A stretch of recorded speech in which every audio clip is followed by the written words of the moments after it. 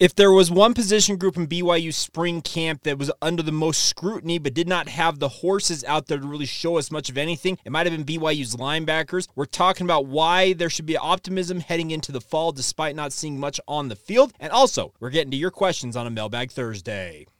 You are Locked On Cougars, your daily podcast on the BYU Cougars. Part of the Locked On Podcast Network. Your team every day.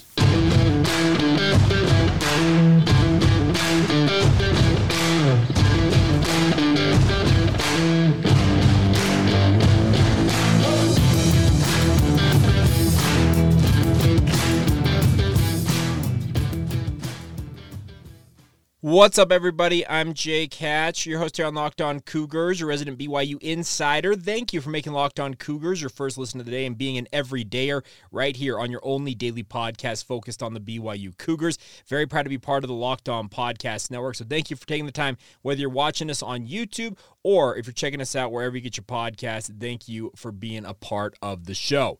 All right, diving right in on today's show. As promised on today's podcast, we're going to talk about BYU's linebacker position. Yesterday on the show, in case you missed it, we talked about what we're doing is we're kind of looking back at position group by position group, my thoughts on spring camp as a whole for each position group in BYU. And essentially the way I'm going about this and approaching it is I'm going to give you an idea if my stock is up on a position group, stock is down, or if I'm neutral on them based on what I thought going into spring ball versus what I think now after having watched 15 practices and talking with people around the program. So yesterday we talked about the quarterbacks. I think that the stock is up on the QBs. I really do. I think that Keaton Slovis didn't do anything to make me think that he can't be what BYU wants him to be out there on the football field this fall. But we're going to talk about a defensive position group today in the linebacking unit that in spring ball to me had a ton of question marks, obviously, coming into it. But coming out of spring ball, in some ways, with the guys who did not participate, it may actually give BYU fans a little more hope than you might think. What I mean by that is the main storyline of BYU's linebacking core in spring camp was the fact that their headliners were not going to be available to participate. Both Max Tooley and Ben Bywater underwent off-season surgeries that precluded them from participating in spring ball. Both of them were out there on the football field collaborating with their teammates, essentially serving as student coaches throughout the majority of spring ball and encouraging their teammates, but they were unable to take the field to really show what they're capable of doing. The nice part is, even with the new defense being installed, both of these players are fantastic guys to help lead BYU into the Big 12 era. Both of them have got gregarious personalities when it comes to speaking with the media and the like. But more importantly than that, they have both proven that they can make big plays. Think of the pick sixes that both of them had last season for the BYU defense. I've got very few qualms about them understanding what BYU's new defensive philosophy under Jay Hill is going to look like and being able to go out and execute it. The other thing about this is coming out of spring ball right at the tail end, Friday, you found out that A.J. Vongpachon, the transfer from Utah State, officially announced that he'll be a member of the BYU football program. So that only bolsters that linebacking core. So you look at it and say, okay, what those three guys did not participate in spring ball, so they give you some optimism just in theory moving forward here. But what is my evaluation coming out of spring ball? I actually say I'm pretty neutral on the linebacking position. I actually, in many ways, expected I probably would come down just in terms of my evaluation as stock being down on them. But the nice part was, during spring ball, we discovered, as a media core, as well as you out there in the fan base, if you were paying attention, that BYU has some young options in this linebacking unit. Most notably, the Kafusis, Ace and Micah Kafusi. Both of them returned missionaries for the Church of Jesus Christ of Latter-day Saints, coming in their first year in the program. And for their first spring ball, both of them, albeit being fairly skinny, both of them have still got to kind of get back into the weight room and gain some weight, but they have both proven they can be playmakers. What I like about both of them is they're tall, long, rangy athletes, more in the realm of what you want a modern-day linebacker to look like in this day and age of college football. No more are the days of having a 250-pound, 260-pound linebacker who all he does is come downhill, go head-on-head with a fullback and make a tackle. That's not what they're required to do, and it's not what they're asked to do. They obviously need to play in run support, but more important than that, they've also got to be able to play in coverage and also be able to play in space. And both of the Kaufusis really showed that ability. Another guy who really stood out during spring ball in the early part, he didn't necessarily make as much noise as camp progressed, but the first 2 weeks really belonged to Isaiah Glasker, a converted safety, a former prep star at Bingham High School up there in South Jordan, Utah. Really, really liked what I saw from Glasker. He's kind of what I expect both Ace and Micah Kaufusi to become, because Glasker is weighing in about 225, 230 pounds, and that's what I figure with both Micah and Ace Kaufusi probably end up weighing when all is said and done with regards to their work in the weight room as they continue to progress throughout their careers. The nice part is all three of those guys are very tall, like I said, athletes. I think Glasker listed at 6'5". Ace Kaufusi I thought was 6'3", and Micah might have been like 6'4", and every single one of them got the ability to run. That's the nice part about this, is it's going to give versatility to this BYU defense. I'm very, very intrigued by the future for this position group. So I think my overall assessment coming out of spring ball with regards to BYU's linebacking core is I'm neutral on it, because I really do want to see what Ben Bywater, Max Tooley, and especially AJ Vongpachon can do in this defense to help lead them to another level in theory. But more important than that, you also want to see what these young bucks can do. What can they offer? Can they be the quality depth that BYU's looking for behind their frontline starters? There's another wild card in all of this, that is Chaz Ayu, the redshirt senior, the guy who has dealt with so many injuries during his career. When Chaz is right, he has proven to be a guy who can be a fairly effective football player for BYU, playing in a myriad of roles. He's played hybrid safety, all-out safety. He's played a middle linebacker role. They list him at 6'2", 220. If that's what he's checking in at, that's ideal linebacker size for Chaz. After years and years of being lose weight, gain weight, lose weight, he's been yanked around so many times, and the injuries obviously did not help his cause. But if Chaz truly is capable of contributing on the football field, that makes this linebacking core that much better. So I look at this overall, kind of going down the list of BYU's linebackers and think, okay, there are obviously contributors or high-level players in terms of the upperclassmen. There is intriguing talent as the young players coming in here, but the question will be, if injuries do strike, and that obviously is a big part of college football, is when and if injuries strike, how are you able to replace those players? And the linebacking core, to me, feels like it's got a decent two deep, but the only question will be is if those frontline guys, a Ben Bywater, a Max Tooley, an AJ Vongpachon, or a Chaz Ayu, those top guys, if one or two of them go down, are the young guys ready to step up in their stead? Is an Ace Kaufusi, is a Micah Kaufusi? Ammon Hanneman had his moments for BYU moving up to linebacker this spring as well. I forgot to mention him earlier. Are those guys capable of stepping into the roles asked of them and being as effective, if not more effective, than they have been previously asked to be? So there's a big question mark there. Obviously, Logan Peely left this position group, announcing he's going to transfer the same day that you got the announcement from AJ Vongpachon that he's coming into the program. But I think I'm neutral on BYU's linebacking core. Is there talent there? Yes, it's undeniable there is talent there, but I don't know necessarily what ultimately could have been done in spring ball outside of having the frontline guys be available and be able to show what they can do to make me think stock is up. So I'm just going to kind of rest that my stock thought on BYU's linebacking core is neutral, and that's not a bad place to be. The other thing about this is hearing some chatter out there with regards to what BYU's linebacking core beyond this season is going to look like. That's a great question. Is Micah Wilson going to be able to step up? Micah, I've heard some chatter that he may ultimately decide to step away from football. We'll see what happens. It's going to be very interesting. I'm speaking of Micah. I know that Josh Wilson already stepped away, but Micah, the younger brother, obviously the number 3 in the Wilson family of the sons that have played for BYU, hearing some chatter that he ultimately may step away from football, but nonetheless, I think that the overall outlook for BYU's linebacking core is positive.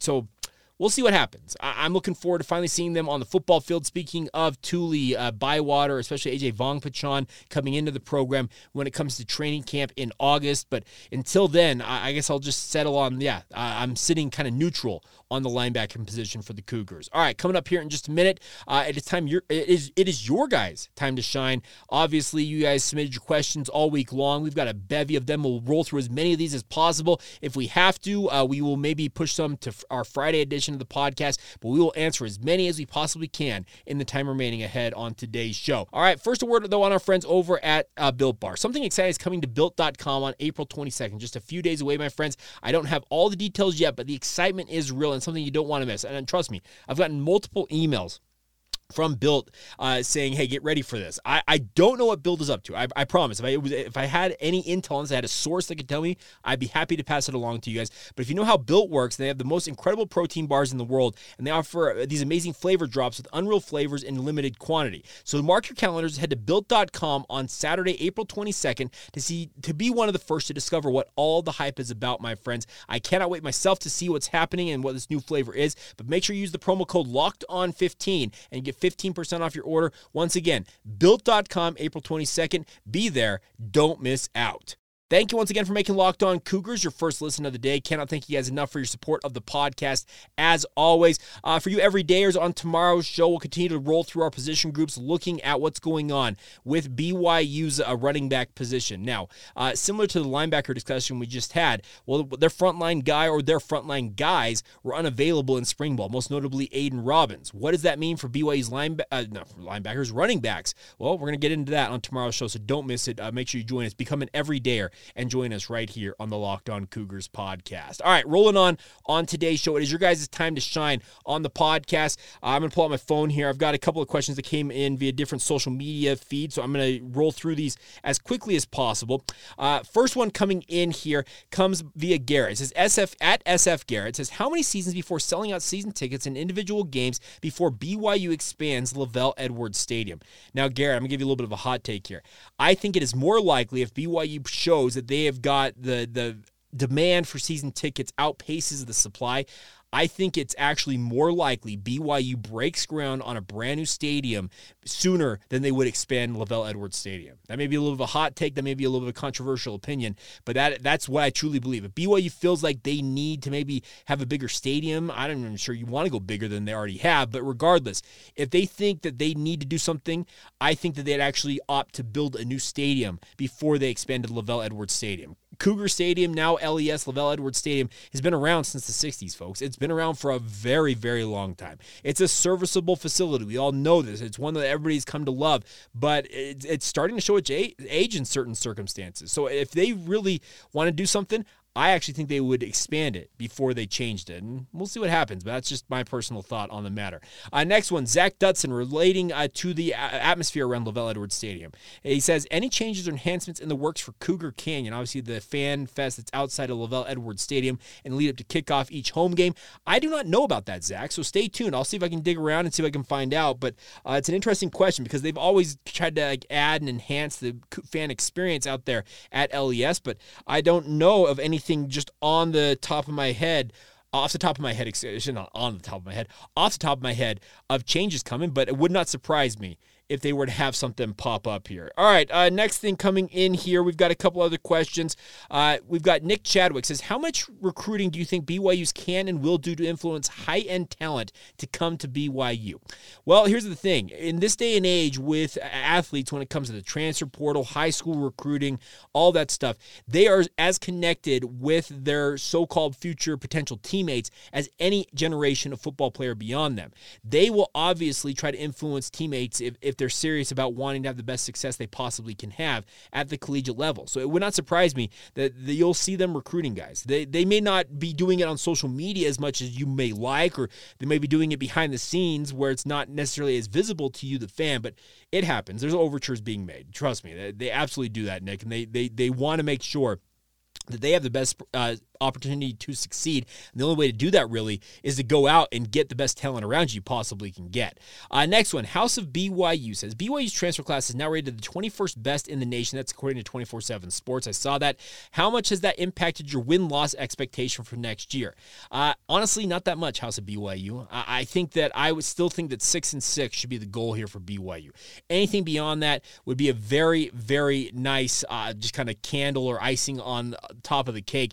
I think you get to bowl eligibility, show that you are a viable Power 5 football brand your first year in the Power 5 level. I think that would be a very, very good start for BYU in their Big 12 tenure. Ultimately, we will all I'm trying to say, we will all obviously judge BYU on their wins and losses, how they came, etc. at the end of the season. But I know that the transfers coming in are very, very nice. They've got, I think, 9-10 starters via the transfer portal, and they've still got plenty of time to add to that list. But I don't know that you necessarily have to have anything, I guess, expectation-wise. It would take a lot for me, I guess is what I should say. It would take a lot for me to change my thought on where the expectation level is for me going into the season. Obviously, you guys can have your own opinion on that. You may think that BYU should be shooting for 8-4, whatever you want. I just think that it could be a big thing. And he also does add this, saying that, as also of note, BYU is at 21st right now with AJ Vongpachan's transfer ranking. He said it should be a 4-star based off production, moving the Cougars even higher in those rankings. We'll see what happens. It'd be interesting to see that, obviously, play out. Dallin the exception at Dallin_Olson says, how many available scholarships does BYU have left for football, assuming nobody else transfers out?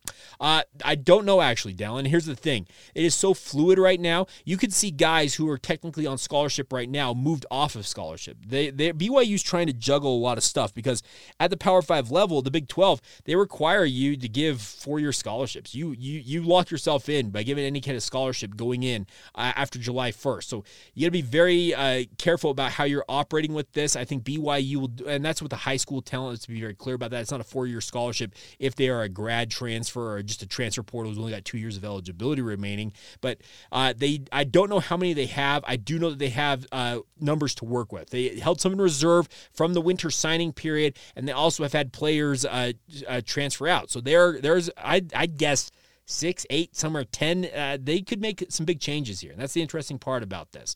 The new addition of Isaac Davis. This question coming in from Chase Messer, Chase_Messer 44. The new addition of Isaac Davis, and we're going to talk about Isaac Davis here in a minute. His commitment, a 4-star big man for the BYU football program, has me wondering, do we officially know if Noah Waterman has used a medical redshirt for his short year at Niagara? Chase, I do not know the answer to that. My assumption would be he's got the appeal in his back pocket to get that year back if he needs to. I don't necessarily know if he's actually utilized that yet. So that's that. I guess that's the thing, is I don't know what the status is. I would assume he at least has the paperwork and the ability to challenge for that year if need be.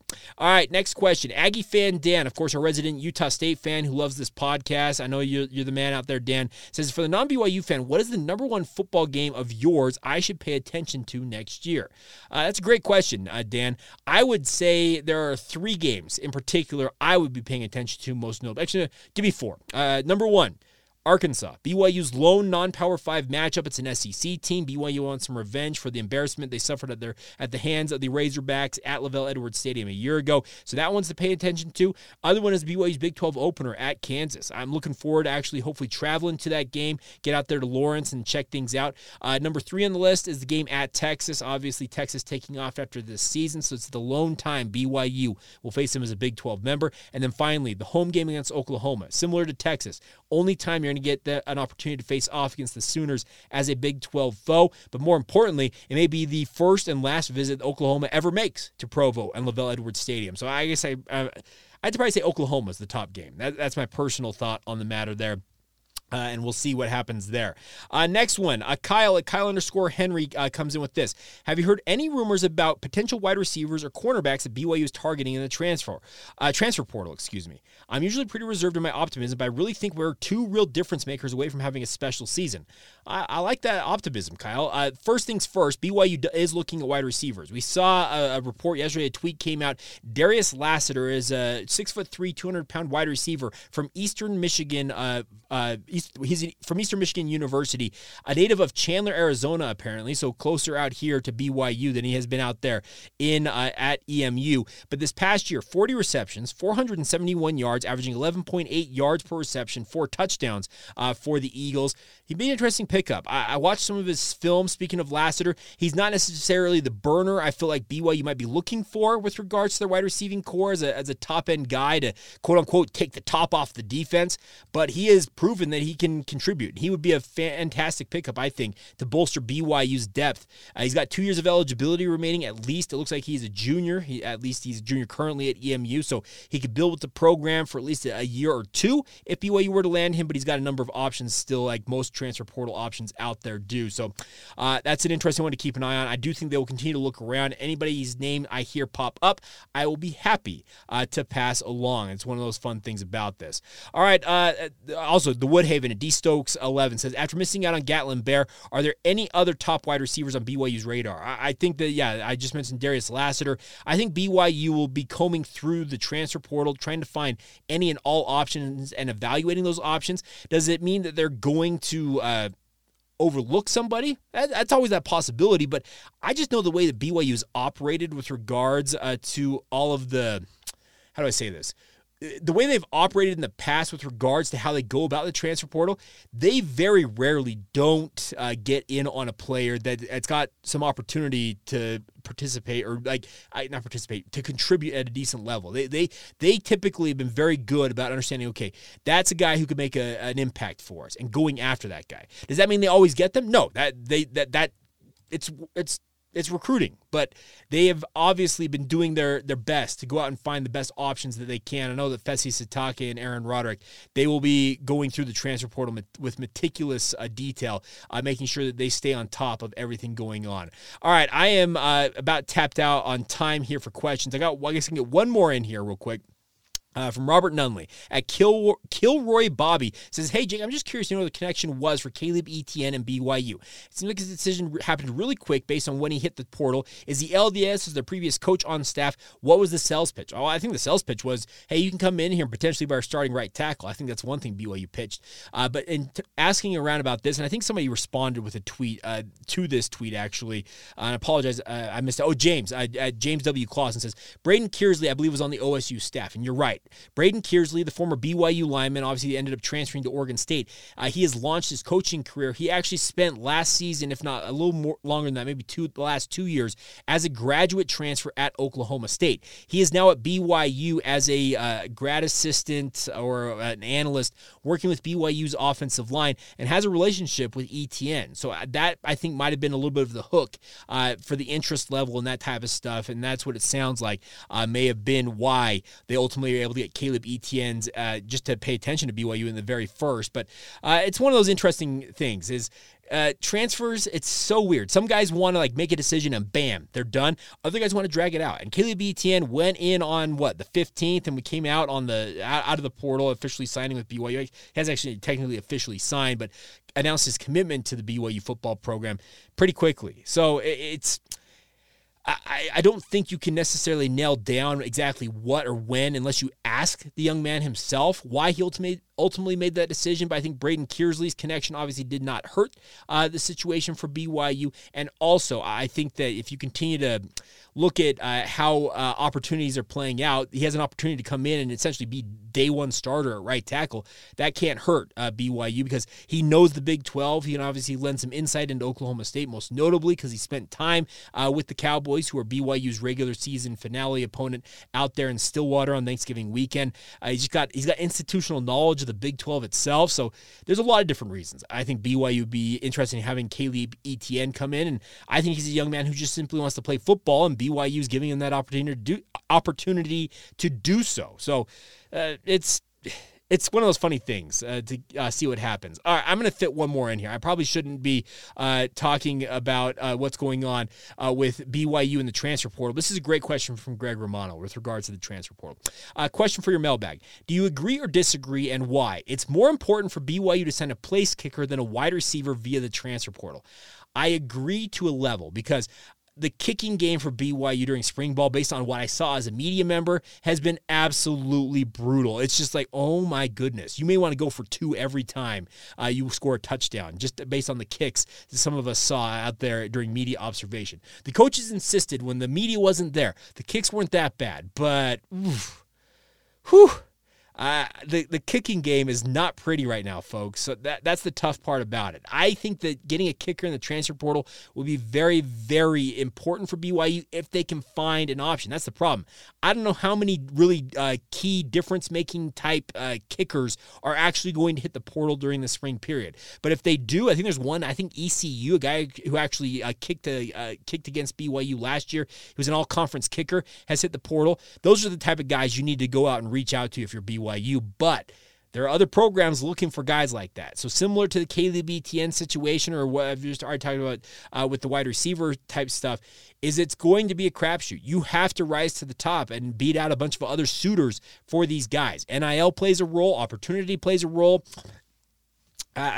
There's so many factors in all of this, but if BYU can find a difference-making kicker, a guy who can come in and bolster that position, because right now it's going to be the walk-on Matthias Dunn. He's probably going to be BYU's number one kicker going into fall camp, just on my personal perception. They got to find an answer because it's not pretty right now. It's pretty brutal. The wide receiver is very critical. BYU needs to find some wide receivers, but in some ways, Greg, I'm with you. The kicking part of it could be even more critical to BYU's fortunes year one in the Big 12 here. All right. Way over time here, but we'll come back real quick and talk about what's going on with Isaac Davis. He announced his commitment to BYU yesterday.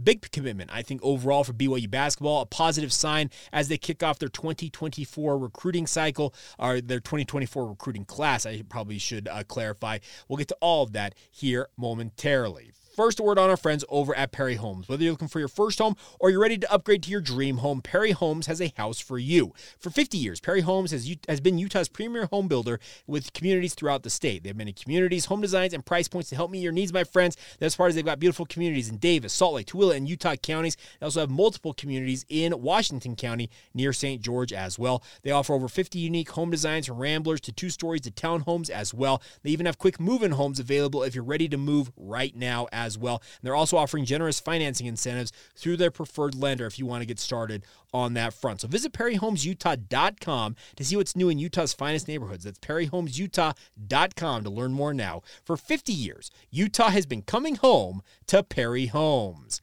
Thank you once again for checking out Locked On Cougars and making it a part of your routine, my friends. All right, big news yesterday. 4-star 2024 forward Isaac Davis officially announcing that he will be a member of the BYU men's basketball program. Based on what I read, he is not planning on going on a mission, so he will be a guy who's going to be enrolling right away for BYU. And I think this is a good pickup for BYU. A lot of people have compared him to Yoli Childs. He's shorter than Yoli. I think Yoli was 6'8". They list Isaac Davis, depending on where you look, at 6'6" or 6'7". But nonetheless, Isaac Davis is just a physical freak. I love his athleticism. That's what I love about him. He's got a well put together frame. They list him at, I think, 230, 240, maybe even 250 pounds, depending on which recruiting site you look at. But he's a consensus 4-star talent. And let's just put it this way. If you can get 4-star talent, I don't care where it comes from, even if it's coming from Hillcrest High School in Ammon, Idaho, you get that talent into your program if at all possible. He had a number of other suitors out there. The finalist list, there were 7 different schools on that group. Washington State, Oklahoma, VCU, UNLV, Utah State to a degree was also in that group. But he's a top 100 prospect according to 24/7 Sports. Rivals has him nearly inside the top 80 in their rankings. This is a fantastic pickup from Mark Pope and his squad. I do wonder, okay, what role ultimately Isaac Davis fills? Is he the next Fousseyni Traore, where he's kind of that undersized power forward, but is more than capable of contributing? Maybe so, and maybe that's what BYU's kind of pitched him on, is like, you see what Foose is doing out there. That's you once Foose is done playing for the Cougars. Maybe that's the pitch. Maybe that's how they're going to hook him.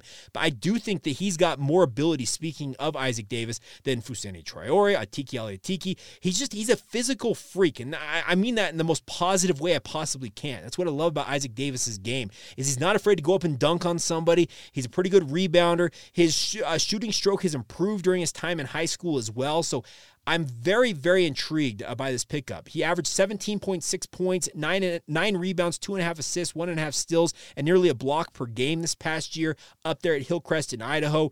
He's a member of the Utah Prospects, the AAU squad that has pumped out all kinds of Division I talent in recent years here locally. BYU's been the beneficiary of that AAU program in their own right, but I think this is a a great pickup for Mark Pope because it gets the 2024 recruiting class off to a solid start for BYU. Obviously, you're going to have Colin Chandler coming back in time for that 2024 season alongside a guy like Isaac Davis here. Jake Wallen is a guy who's expected to return this summer and join in time for the 2023 season if all goes according to plan. So there is some positive momentum going here for BYU. I also saw that somehow 11 months out from the next selection, or 10 months out from the next selection of the NCAA tournament, that Joe Lunardi has BYU in the next 4 out. He has them only 8 teams out of making the NCAA tournament in their first year as a member of the Big 12 Conference. Maybe Joe Lunardi knows something that I don't, because you guys know I've been fairly down on this BYU basketball program of late, but they have got some positive momentum rolling here on the recruiting front. Now, that talent's got to come in. It's got to translate. It's got to go out there and prove that it can be effective. Obviously, getting Ali Khalifa as a 4-star talent out of the transfer portal ranks is a big deal for BYU.